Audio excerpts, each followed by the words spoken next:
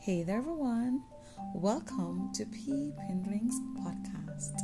Today's devotional is as follows. We have all had moments in our lives when life hurt, like really hurt, in a soul-crushing way, causing us to wonder if we were just put on this earth to suffer. But hear this. Don't just focus on the pain, focus on the progress. Remembering that God loves to redeem people who think they are not redeemable. He loves to take people that look too far gone and make them into a chosen vessel and to bring them into their purpose and destiny.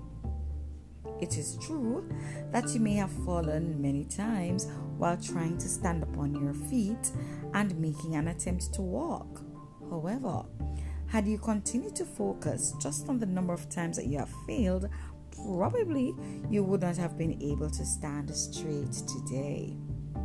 The Word of God, according to Jeremiah 33:6-8, says, "Nevertheless, I will bring health and healing to it. I will heal my people and will let them enjoy abundant peace and security.